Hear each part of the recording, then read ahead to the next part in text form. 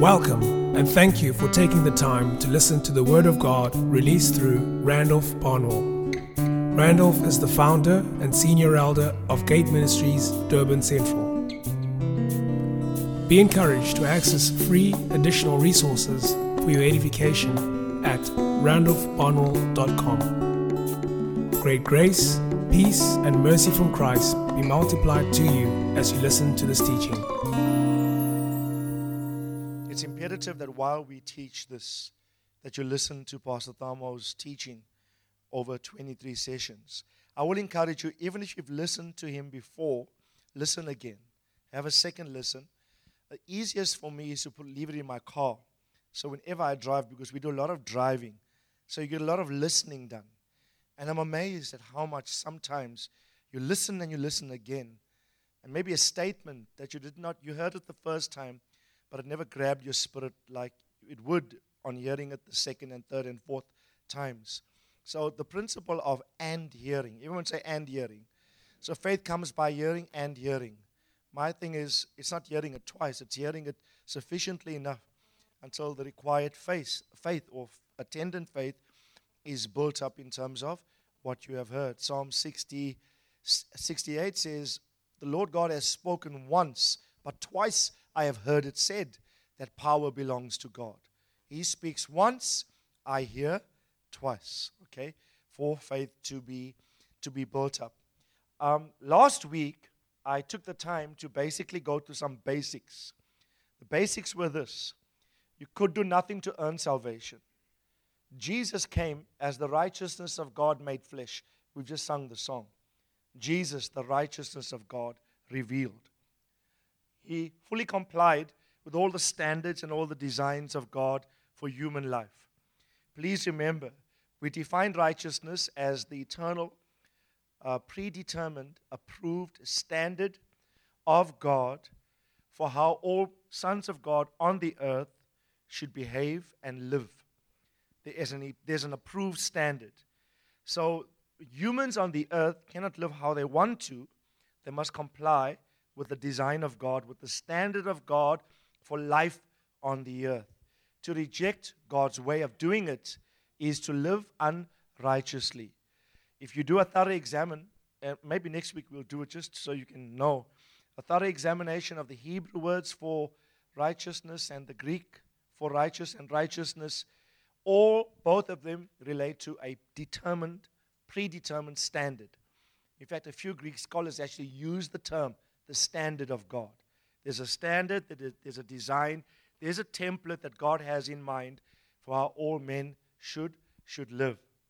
So when Adam lost relationship with God and was disconnected, how will God retrieve him, reconnect him back into relationship with him? Because now being out of relationship with God, he's unrighteous.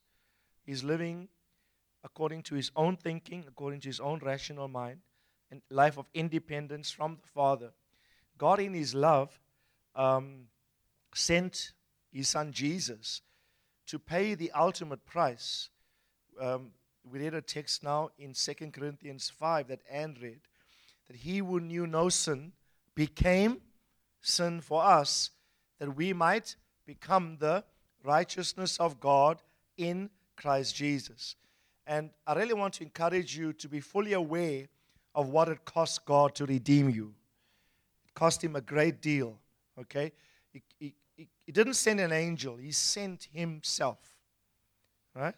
The Bible says that when Jesus died, 2 Corinthians 5, it says God was in Christ, reconciling the world back to him, back to himself, okay?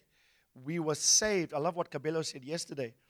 He said, you were not saved from Satan's wrath. You were saved from God's wrath, right? Satan literally is a non-issue as far as I'm concerned. He's been dealt with, okay? You were saved from God and to God, he said. You were saved from his wrath, from him, but you were saved. Romans says we were saved from the wrath of God, from the penalty, the judgment of sin. And he said when Adam sinned, God was angry. Right? He was so angry, he kicked him out of the garden. Who cursed the ground? Satan? God did. God said, the ground is cursed for your sake. Right? Women shall bear forth children in pain. All of that result of the initial sin. Okay? So God was angry with man. But did you know, simultaneously in the anger and the wrath of God to sin, simultaneously was manifested the love of God. Because as he's angry with him, he slays an animal, sheds the animal's blood to use the skin of the animal to cover his nakedness. Yeah? There was wrath and love expressed simultaneously, judgment, yet a prophecy is given that the heel of the woman will bruise the head of the serpent, and that man will be redeemed. But God knew, I'm going to have to do it myself. Because this guy called man, left to himself, is going to mess up. I made him, but I have to redeem him. But the price for redemption would be the giving of myself to buy him back to me. So when Jesus was given, it says God was in Christ, reconciling the world back to him, to himself. Are you grateful for your salvation? Come on, are you grateful? Yeah? It's an amazing thing that God gave himself for me. Now when I sing songs like, I love thee for wearing the thorn on thy brow. If ever I love thee, my Jesus, 'tis now. It is now, right now, I love thee. And so I want to encourage you, be thoroughly grateful. Everyone say, be grateful. Thoroughly grateful for what it took God to redeem you. You could not do nothing, so listen carefully. There was no works of righteousness that you could do to be reconciled to God. Works of righteousness meaning things you do to get back into or to be retrofitted back into the design of God for your life. He did it all on your behalf. All you had to do was believe. Confess him as Lord and Savior. Come into the kingdom of God and start functioning as his son. Now that you are saved, biblically you are expected to do good works. I gave you all the scriptures. Good works now, you practice good works as expressions of being right with God, of righteousness. So we looked at Abraham last week. And the Bible says concerning Abraham that circumcision did not justify him. Remember we read? Things that the man did could not justify him. He was justified by his belief. Abraham believed, and it was reckoned to him as righteousness. He simply believed. And so we who believe, Paul would argue, by faith in Christ Jesus are justified. Now he says, by the righteousness which is of faith. Faith, the belief in God. But it also says, to balance this whole thing, James then argues, remember James, the practical apostle? He picks up the argument too. And he says, no, Abraham wasn't just justified by works only. By faith only, he was also justified by what he did.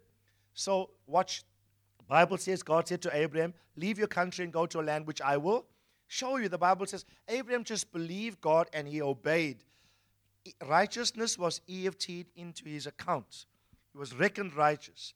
Now that he was literally, so to speak, serving God and in the kingdom, he now embarks in life, serving God, and now is obedient to every one of God's dictates. James picks up the argument and said, now then, listen to me. You claim you have faith. Good for you. You believe, the devils also believe, and they tremble, he says. But he says, but show me your faith without works, and I'll tell you your faith is dead. Faith without works is dead. Some might say, show me your faith. And he says, I will show you my faith by my works. So what I do testifies to what I have. Works testify to the presence of faith. And he makes this powerful statement at the end of James 2. He says, was not then our father Abraham not only justified by faith, but also too was justified by what he did, in that he did not withhold his only son when God asked him to sacrifice. Question, now watch. Is Abraham righteous because he believed? Yes or no?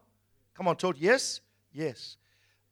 Years later, when Isaac is born, okay, Isaac is now born in Abraham's walk of faith. And he's born by faith, and he's now at least anywhere from 17 to 30 years old when the sacrifice happened. So in his journey in Christ, he who was righteous by faith had to practice that righteousness by deeds. And though that simply being, he had to be obedient every time God requested something of him. And listen carefully, an act of righteousness then equates to obedience. Acts of righteousness which God called you to do are now basically expressed by the levels of your obedience to God. Not to obey God now that you are saved means to negate the claim to the faith that you did have that made you righteous in the first place. So you cannot say to me, I'm saved. By faith I am righteous. And according to Romans 5, you have the gift of righteousness. Not so? It says those who have the gift of righteousness, the grace, and the gift by the grace. Remember, this phrase is a powerful phrase in Romans 5. It says the grace of God revealed and the gift by the grace. 2 verses down, it describes what the gift is. It says the abundance of grace and the gift of righteousness. Everyone say grace. Say, and the gift by the grace. And then later on it says abundance of grace and the gift of righteousness. Here's how it works. When you said yes to Jesus, you received His grace. When you received His grace at initial salvation, there was something called the gift by the grace, which is a gift of righteousness that all of us received. Everyone say gift of righteousness. So now that you are saved, 1 John 3:7 says that now you must do what? Practice righteousness. Right? Become a righteous practitioner. 1 John 3:7. Who is righteous? Who? Make sure that no one deceives you. Who is righteous? The one who practices righteousness is righteous just as he is righteous. My point being, if you talk to Abraham and say, Abraham, are you righteous? He said, yes, I believe God, therefore I'm righteous. He said, no, true. But now God asked you to kill your son and to obey him. And if you don't, are you righteous? James argues, if he had not gone through with the deed, the claim to have positional righteousness is negated by the refusal to practice it. So practical righteousness corroborates positional righteousness. You cannot claim that you are righteous in terms of your status before God and elect to do your own thing, disobedient to God, and still claim the former position. In fact, I will prove to you over the weeks this fact. It is possible to lose your positional state by faith that is true of you through your willful continuance in practices of unrighteousness. Practical behavior can cause you to forfeit something attained positionally as true of you in the Spirit. The one should prove the other and testify of the other. So remember, our theme is grace reigning in righteousness. Not so? Come on, say it. Grace reigns in righteousness. Let's read it for the record. Romans 5:17 onwards. Right? So what do we want more of? What do we want more of? Everyone say grace. Want more of the grace, and I'm saying it is couched, it sits well. Grace is king in righteousness. Grace reigns in righteousness. Two things. Initially, before you said yes, at the start of your walk in Christ, grace produced righteousness as a gift. You've got to understand this. Grace produced righteousness as a gift. Positionally true of you. You are righteous before God. But now you are about to become the righteousness of God in Christ through consistent, continual, repetitive acts of obedience, practical behavior that now testify to what is true of you as a gift. The gift must manifest. You know when you get gifts, not so? The gift is to be explored, not so? Even when we give gifts to men. Right? If I give my son a computer, that gift opens a world of other possibilities. And possibilities that are not possible without the gift. So when God gives you the initial installment, a gift of righteousness, like faith, like hope, like love, and even like grace, those attributable or communicable attributes of God, everyone say communicable. Communicable literally means able to be communicated, able to be transferred. It can go from one. So there's attributes of God, there's essential aspects of his nature, like his love, like righteousness, like mercy, that are communicable to men. They're able to be taken from him and offloaded to men. There are some non-communicable aspects of God that man cannot share with God. By the way, you know that. That will forever set him aside as God. Things like omnipresence. Can God's omnipresence be communicated to men? No. You can't be everywhere at one time. Try it. Omniscience cannot be communicated to men. But there are some attributable things about him that he wants to offload. One of those things is righteousness. Everyone say righteousness. Jehovah Mikadesh, the Lord my righteousness. I will discuss that name of God in a special session. We need like a whole session just to discuss how righteous he is. And he wants to offload. Initially, he will give it as a gift. Like grace, like love, like hope, all can be, once it's installed in the life of the Son of God, all can be developed. All can be grown to perfection or to fullness or to maturity. Now you have got to practice righteousness. If by the transgression, Romans 5:17, death reigned through one, much more those who receive the abundance of grace and what? And the gift of righteousness. If you go back, but don't go back, keep this verse up. If you go back a few verses, it says we receive grace and the gift by the grace. When grace comes, there's a subsidiary gift. It's called gift of righteousness, which this verse explains. Okay? So, and when you have those two things, what will happen to you? Now, you've got to catch this. If you don't get this, you won't get the messages that are going to come here after. Everyone say reign in life. Come on, say it again. Reign in life. Right? Reign in life is only possible when you have two things working within your life: an abundance of grace and the gift of righteousness will cause you to reign. I want everyone in this church to be successful in life. I declare that you will be successful in life. There's going to be no casualties and victims and of stats here, right? Everyone's going to have a good life. God has called us to this. God has called us to the successful. We are reigning. We are ruling. We're not under anything. We are on top of all things. Amen? So everyone said, rule in life. Come on, say it again, reign in life. What do you need to reign in life according to this? Abundance, say abundance of grace. And what else do you need?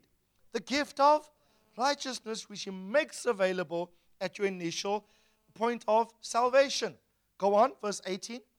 So then, as through one, that's Adam, transgression, there resulted condemnation to all men, even so through one, Jesus Christ, the one act of righteousness resulted justification of life to all men. Okay, verse 19. For as through the one man's disobedience many were made sinners, even so through the obedience of one many will be made righteous. You can never ever disconnect development in righteousness from obedience. Everyone say obedience. We'll talk much about that later. I will show you. If you are going to be a righteous practitioner, it's expressed by the expressions of obedience within your life. Verse 20, 21. The law came in so that the transgression would increase, but where sin increased, grace abounded all the more. So then, here's the verse I like. As sin reigned where? In death, even so grace would reign through righteousness to eternal life. Link the two concepts. Verse 17 says, where will you reign? Come on. Where will you reign? In life. Say we reign in life. That's verse 17. What do you need to reign in life? Two things. Come on, tell me. Abundance of grace and righteousness. Right? Now, watch. those two dynamics work like hand in glove. The one works and requires the other to work. In fact, the one necessitates the presence of the other.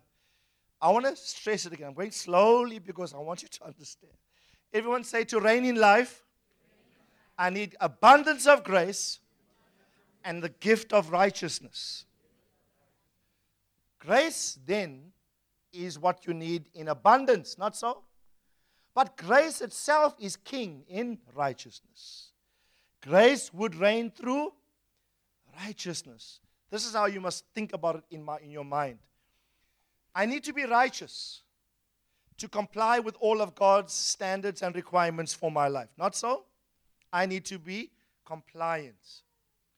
Grace initially is granted to me, and that gift is granted as a gift, righteous before the Lord. But in my walk with God, I must now start to practice righteousness, aspects of obedience in every department of my life, in my relationship with my wife, in my finances, at work, towards a brother that hurts me. I must just in every department make sure I'm obedient. So I start to practice righteousness. So grace and righteousness cause the Son of God to reign in life, but grace itself needs righteousness for it to reign in. Grace is king through righteousness. And when grace sees righteousness, grace comes to presence itself. So it's like the receiver. Righteousness is the grace receiver. God knew I'm full of grace. I need to offload my grace onto a righteous man in the earth. He's far from me. He's sinful. He's disconnected to me. So I need to bring him into a state of righteousness first for the initial deposit of grace to work. That happened at initial salvation. A gift of righteousness was given to you so that more grace could land. As you now start to practice obedient behavior, every act of obedience becomes a practice of righteousness that literally expresses and corroborates what is true of you positionally. When God sees that, acts of goodness, acts of obedience, acts of righteousness, guess what is going to be offloaded to you more and more? More grace. What do you need to reign in life? Grace and righteousness. But grace itself needs righteousness to sit in so that you could be successful in life. I'm saying all of this to say this, brethren. Do not be deceived. That's why John says it. 1 John 3:17. Go back there, look. He says there are a lot of people deceived in the earth today. If he did not say it, it would not be so. Verse 7. Make sure no one deceives you. Why must he start the statement like that? John is thinking like this. There are far too many people in the world declaring that they are righteous. He's saying everybody is righteous now. When I look at the behavior, they're far from the claim. And he says, little children, tell your neighbor, little child. You know when a father speaks like that to a child, I can picture him with tears in his eye. By the way, he was the last apostle to die of the 12 that walked with Christ. When he writes like this, don't think this is from a Johnny-come-lately. When he writes, he's had his head to Jesus' chest. He was part of the inner circle. Okay? He wrote the whole book of Revelation. He wrote the whole book of John. He wrote 1 John, 2 John, 3 John. This is not a fly-by-night talking.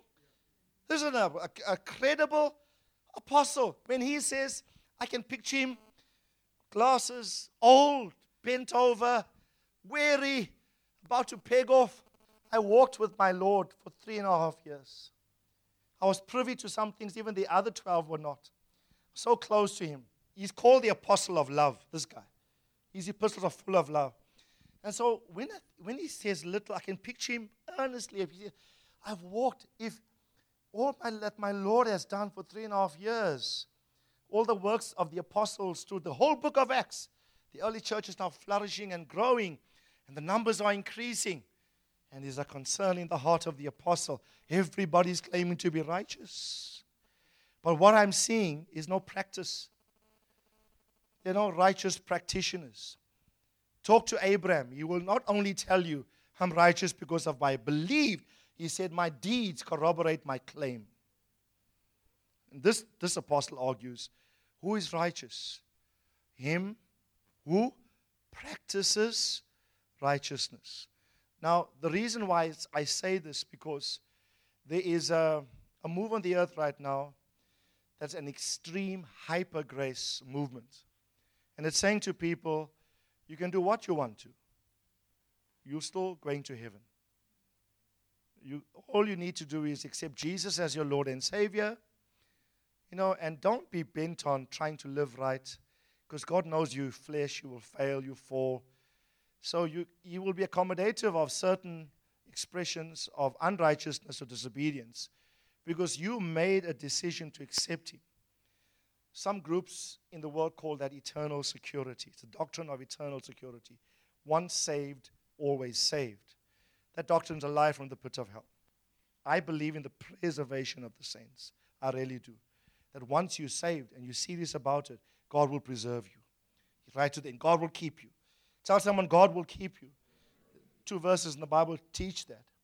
But, you see, no one can take you out of His hand. But you can leave. You can jump off the boat. Talk to Judas. Talk to Demas. Demas has left me, Paul says, having loved this present world. Okay, and there are many other examples in the Scripture. So I want to encourage you. Tell someone, become a righteous practitioner. If ever you need to become a righteous practitioner, it's now. It's today. Now, if you go to the book of Jude, everyone go to the book of Jude, chapter 1. This verse was referenced yesterday by Apostle Cabello Moreke's son in the Lord was there as well. He just gave an exhortation. But it's part of my notes here. Jude 4. Jude verse 4. There's only one chapter in Jude. Jude chapter 1 verse 4. Certain persons have crept in unnoticed or unawares. Those who are long beforehand marked out for this condemnation. Watch. Ungodly persons who turn the grace of God into what? Into licentiousness and deny our only Master and Lord Jesus Christ. Now, you can take grace, misunderstand it, and think that grace is license for you to sin. Grace does not give you license to sin. Grace teaches you discipline not to sin. Jude, also an end-time writer, as an apostle himself, says that there are ungodly persons. They turn or dilute or distort the grace of God, and they use grace as license for licentious behavior. Listen to the same phrase, turn grace of our God into licentiousness from other versions of the Bible, and you'll get what the apostle is saying. Listen carefully. The Amplified says, watch, persons who pervert the grace of God into lawlessness, wantonness, and immorality. The English Revised Version says, they use the grace of God in the wrong way to do sinful things. The English Standard Version says, they pervert God's grace into sensuality. God's Word Version says they use God's kindness as an excuse for sexual freedom.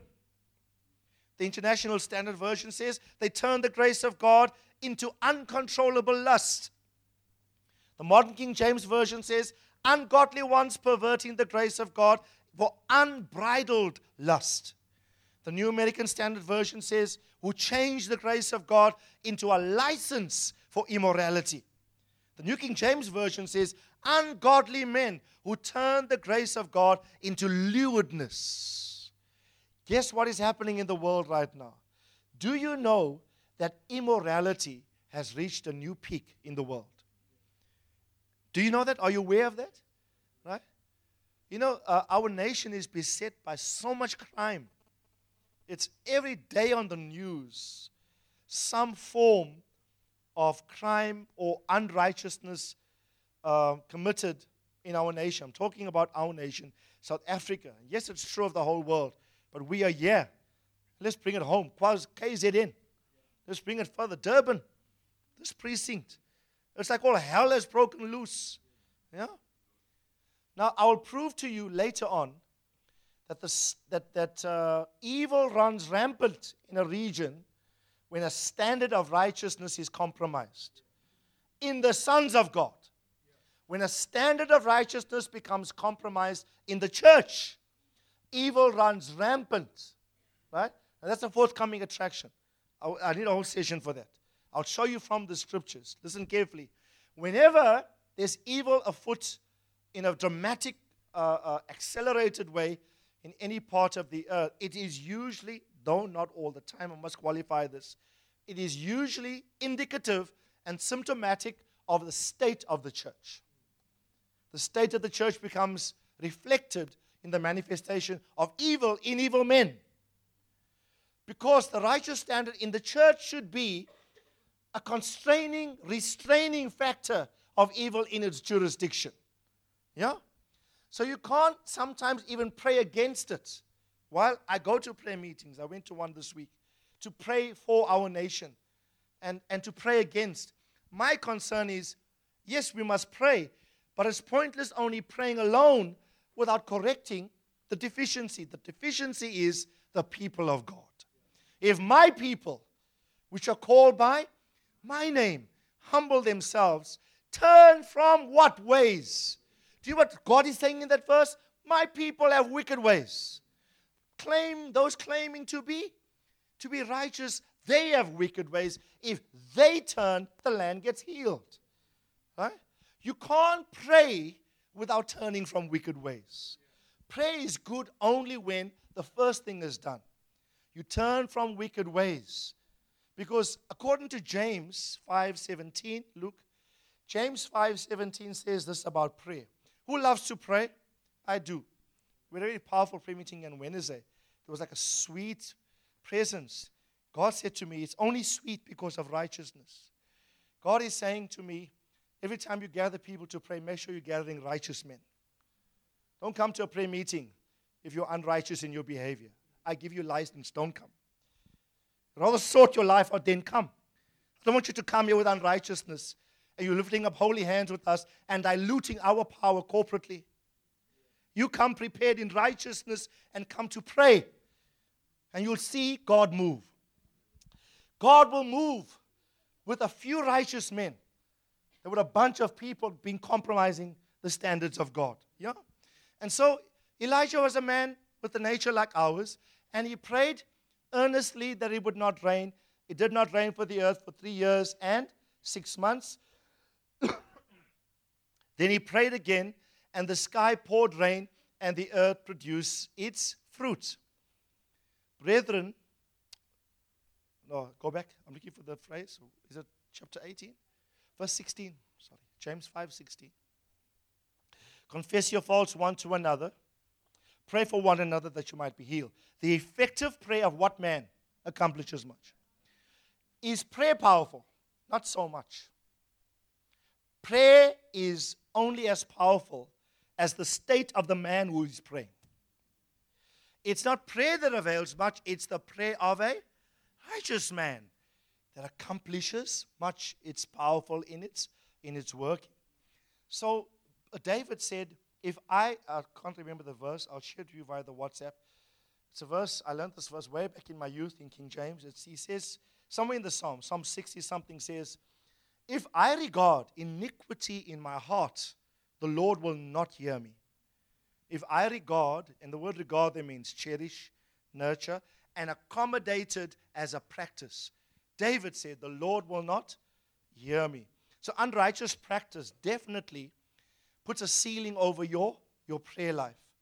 But a righteous man, when he prays, everyone said accomplishes much. I pray you get ready to accomplish much through your prayers because of your pursuit after righteousness. You know what? I'm finding a new confidence like I never had before in prayer.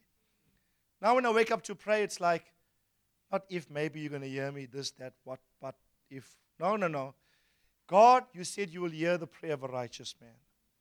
Let me just say this to you. You can fall from time to time. I'm not saying you're entirely perfect. Because the Bible says the righteous man falls 7 times. But he rises up after every one. When we declare you are righteous, we're not saying that you're without trouble. Right? Because Job was a righteous man, blameless. Put Job 1:1 quickly. Okay, we're going to fly today. Job 1:1. It says, there was a man in the land of Uz whose name was Job. That man was what? Blameless and upright. The word upright here is righteous. Fearing God and turning away from evil. But did he suffer? Hey, if anybody suffered, it's Job. Never get a job, you suffer. Right? Job suffered big time. You know, I want to tell you the story how this man suffered. So, in 2 Timothy, it says, all they that will live godly or righteous in Christ Jesus will suffer persecution. Another text says, the many are the afflictions of the righteous. Yeah? But out of them all, the Lord does what? The Lord delivers him. I don't want to give you a false sense of hope when you embark upon righteous standards of behavior. It's not like you fall. Yes, because you're human. But what does John say? 1 John 1 verse 6 or 7.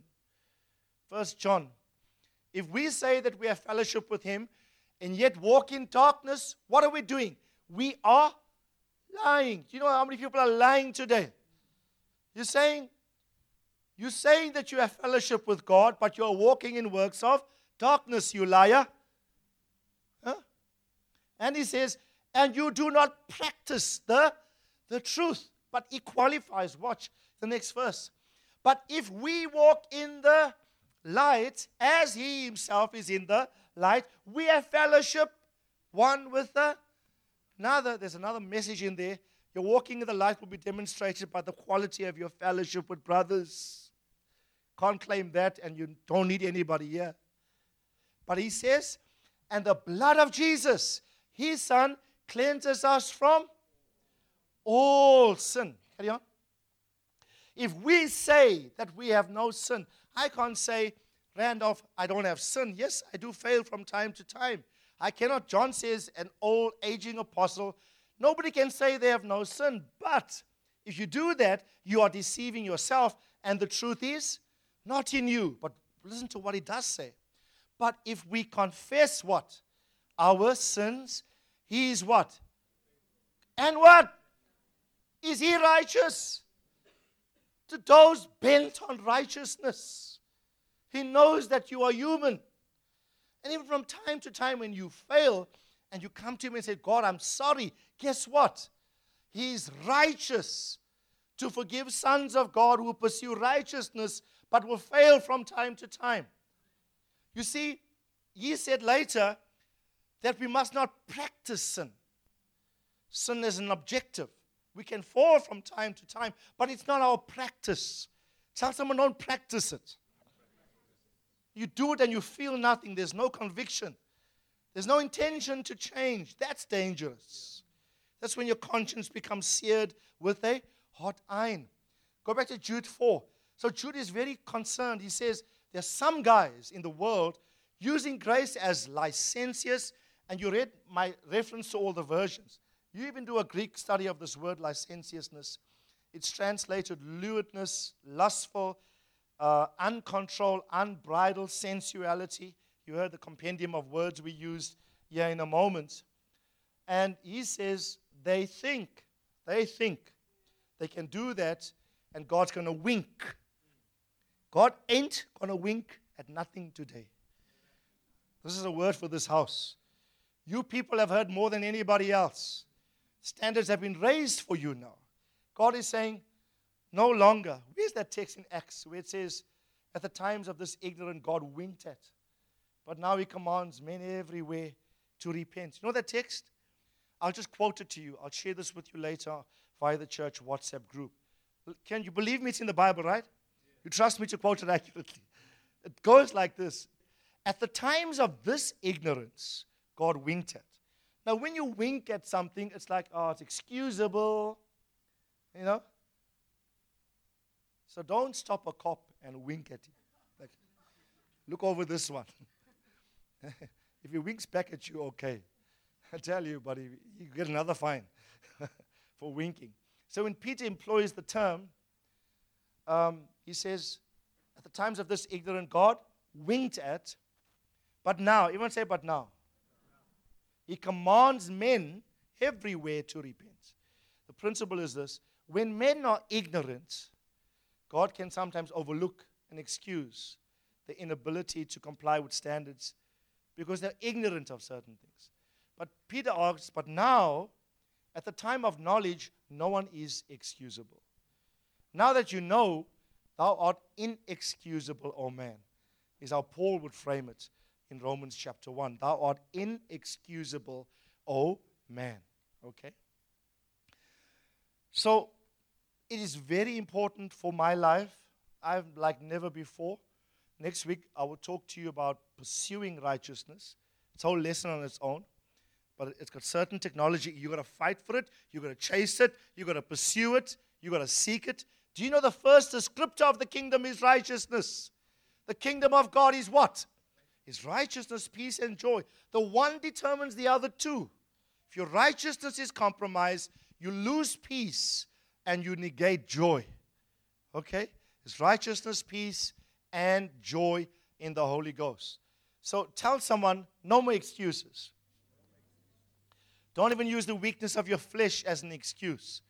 Right? I will share with you also in next week how that the same grace, listen carefully, you cannot miss next week. In fact, it's going to start on Wednesday. Wednesday we have Bible study here. Wednesday evening, you mustn't miss it. Because I will start the process of Wednesday of teaching you this. You can say, oh, well and good, Randolph, my heart, I really want to please God. I'm a son of God. But I find myself in a situation where if that thing is presented to me, my flesh speaks louder. I just want to fall. So I just feel myself being sucked into that world. Right? I will share with you the same grace that saved you will be the same grace that will empower you to overcome any sin presented to you. I tell you, but don't miss Wednesday. It's going to be it's like a pivotal session. It's like a critical mass session on Wednesday. It's going to be arming. It's going to be empowering. Because the Bible does say that the grace of God teaches us to deny ungodliness. So if grace is going to reign in righteousness, in godly living, the grace of God, before it reigns through righteousness, will teach you how to live righteously for it to reign in. There's nothing that God expects from you that it will not also empower you to do. If you are tracking Pastor Thamo, he started a new series now on royal priesthood. Monday morning I listened to it. I was, wow. I said, God, I want to be there. If you have access to Wi-Fi, don't wait for my CD on royal priesthood weeks from now. There. I'm saying track it. Because he made certain prophetic statements in that sermon of how new worlds are going to open to the sons of God when they function in their priestly anointing. But he made the statement, you cannot function as a priest before mastering sonship. Because priesthood is given to sonship, and sons are righteous before God. So it's a follow-up session of the past 23 sessions. But he made the statement that really blessed me. He said this, principles, ending P-L-E, the word P-L-E, principles, must become principles, the word ending P-A-L, right? In other words, when you practice a principle sufficiently enough, that thing becomes a stronghold, a principle in your life, right? And he said, when you make that transition, then now you being the principle or the principality in the principle, you now have jurisdictional capacity to deliver spheres, not just yourself. So when you engage the principle, P-L-E, you can deliver yourself. But through constant observance of the principle, you never divorce it. You become it such that you become the principle, P-A-L, principality. Now you have the capacity to release whole spheres. Right? Righteousness, listen. Jesus, God's righteousness revealed.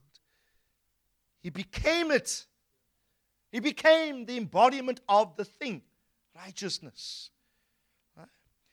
And he had the capacity by one act of obedience to set all men free. When engaging the principle, PLE, makes you the principle, PAL, your capacity to deliver whole spheres comes into play. Noah, Genesis 6 verse 8, was Noah righteous? Come on, talk to me. Yeah? How many were referenced as righteous? One man in the whole world. Billions of people. I don't know how many, what the population, okay, maybe not billions, but there's a lot of people in the world then, right? And the Bible says Noah found, put the King James, Noah found favor or Noah found grace in the, everyone say he found grace? Where does grace land on? Look at the next verse, 9. These are the records of the generation of Noah. Noah was what? Noah was a righteous man. Who finds grace? A righteous man. So grace reigns where? In or through righteousness. And it causes Noah to rule and reign in life. But this man, everyone just do this. Like, don't hit the people next to you, but just do this. Yeah. Come on, do it. Right? Now, you're not being crazy. Everybody in the air, raise your hands. Yeah. No. We're not being crazy. When I heard Pastor Tom on Monday, I'm sitting, I was busy with something, but I'm listening on the side here. I stopped. I said, Lord, Jesus. And I said, let my sphere grow. One man's righteousness, his whole family is saved. The righteousness of his family is not referenced, only his, but his whole family is saved. And then God's plan to kill the earth and to wipe everybody off the planet is stopped, and the new era is activated to one man's righteousness. Righteousness is going to be a powerful thing. Say a powerful thing. Because grace sits in it. Grace supports it. Grace comes to imbue it with power, with energy, with enablement and capacity. That's what righteousness does. That's what it did for Noah. Right? So I want everyone to rest. Say rest. Because the word Noah means rest. Stop your perspiration with your nonsense. Stop doing the wrong thing. Rest in obedience in God. It's like if you reread this, read verse 8. What finds rest? What finds grace? King James. But Noah found grace. If Noah's name means rest, we can reread this by saying, and rest found grace. Right? So tell your neighbor, stop your unrest. Stop worrying. Stop the anxiety. I'm at a place in my walk with the Lord now. I'm saying to God, Lord, put every department in my life right. Every aspect. I want to be righteous, comply with the standard. You know it's happening, what I'm feeling in my life? Through all the busyness of ministry, I've never been more restful. Because I'm finding an attendant grace that's enabling us to do what we need to do in Christ. Righteousness is key. Righteousness is key. One more verse. I'm way off my topic. I really wanted to speak about grace being given to the upright. But I'll start at Wednesday, maybe conclude it on Sunday. It's a long teaching. But do not think for one moment you can do your own thing and get away with it. I declare to this house, if you're up to nonsense, God will find you out. That's a word for you today. So stop your nonsense. Stop sinning. Stop doing the wrong thing. Because God will expose you because He loves you.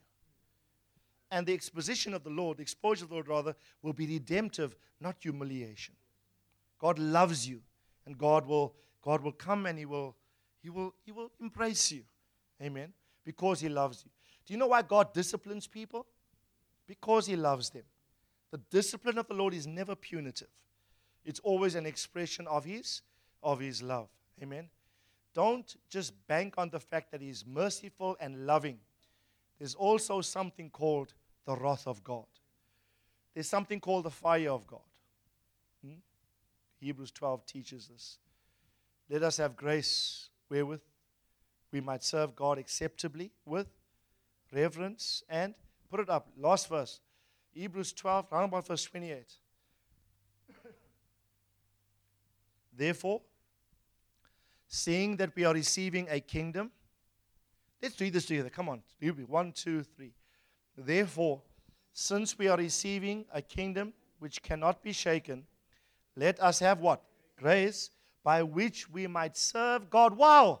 Acceptably with reverence and godly fear. And what does he say in the next verse? For our God is a consuming fire. When the fire of God hits you, it's not to damage or destroy you, by the way. The fire of God is always to purify you. If you understand the doctrine of fire in the Bible, it's never intended to destroy the person. It's intended to save the person. And you know what? Frans du Plessis shared this in Lusaka, a statement he made that really hit home with me. At the great white throne judgment, recorded in the book of Corinthians, the Bible says 2 categories of works: gold, silver, and precious stones. And the other category is wood, hay, and stubble.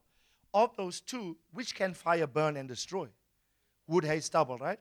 Gold, silver, and precious stones cannot be destroyed by fire. Fire can only purify them, but the element cannot be destroyed. So at the judgment seat of Christ is different to what theologians call the great white throne judgment. The great white throne judgment is where unbelievers will be judged. But we too will be judged, at all believers, not we, our works. Everyone say our works. The things we did. And they will be tested by fire. The fire will either make the works stand or the works burnt. But Paul is very clear, but you yourself will be saved. Right? You yourself will be saved.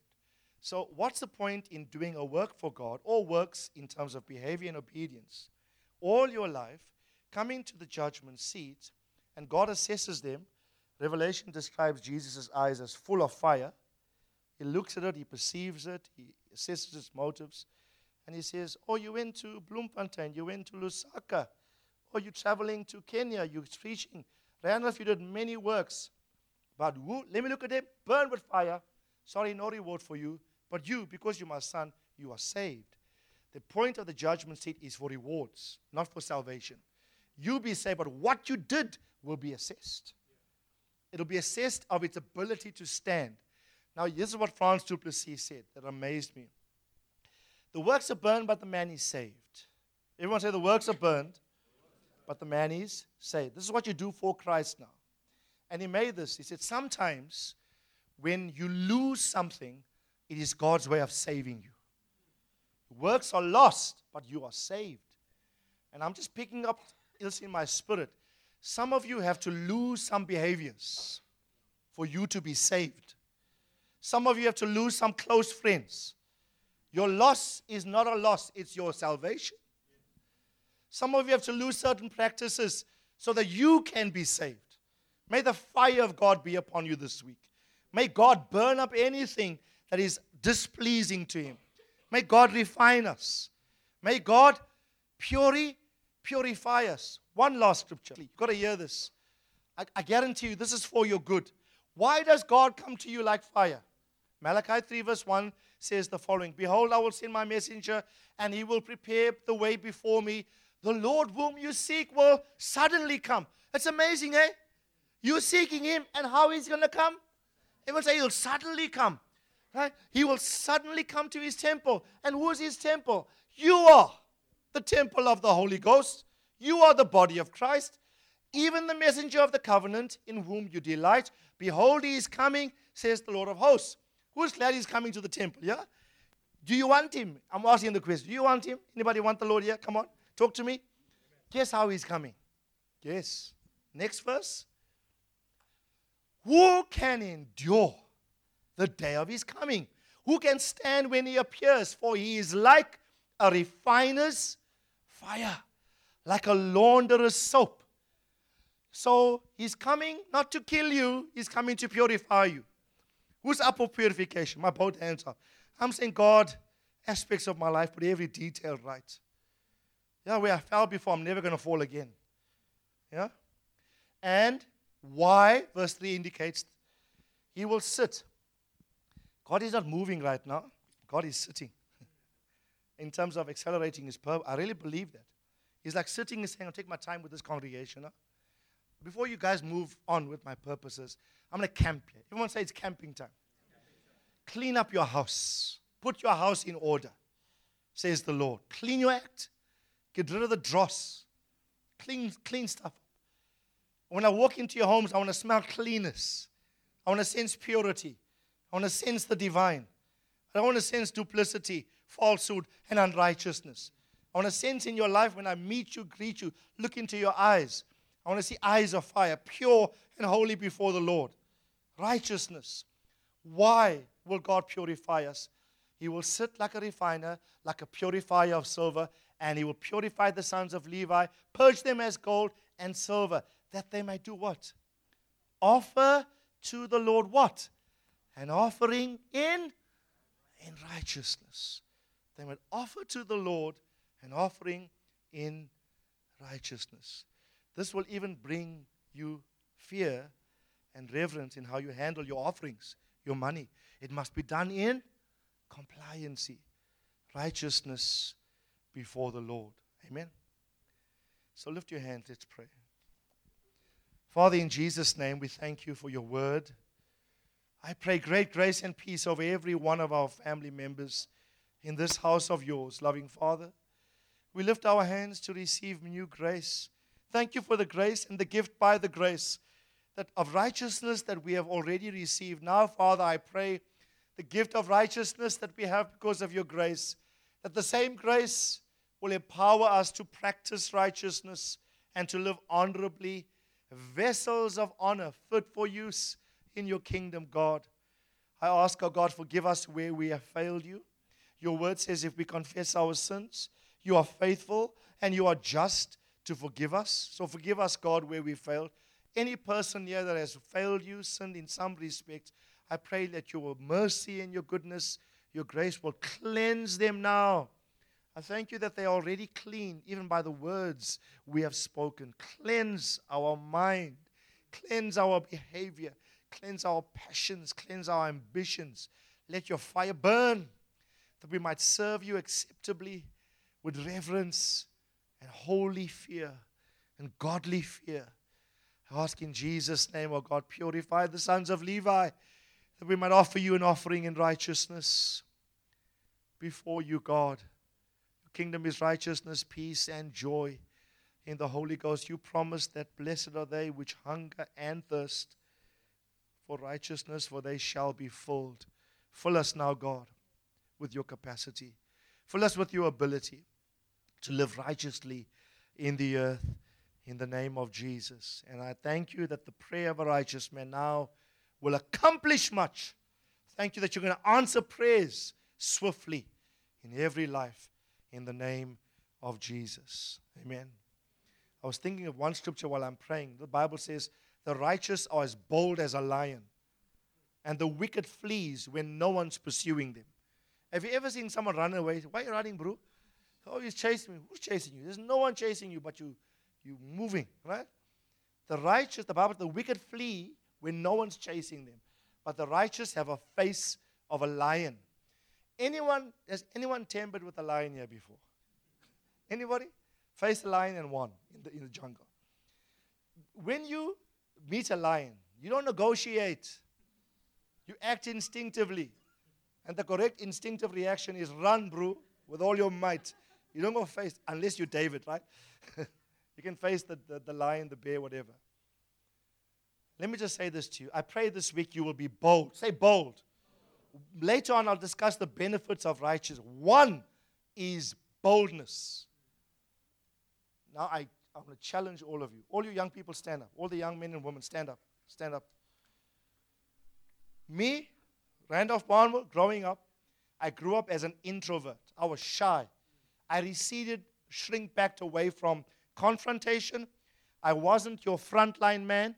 Orals for me at school was my nightmare. Standing up in front of a class and just talking, something prepared. Could never do those. Right up until matric. And yet God had this function for me in plan.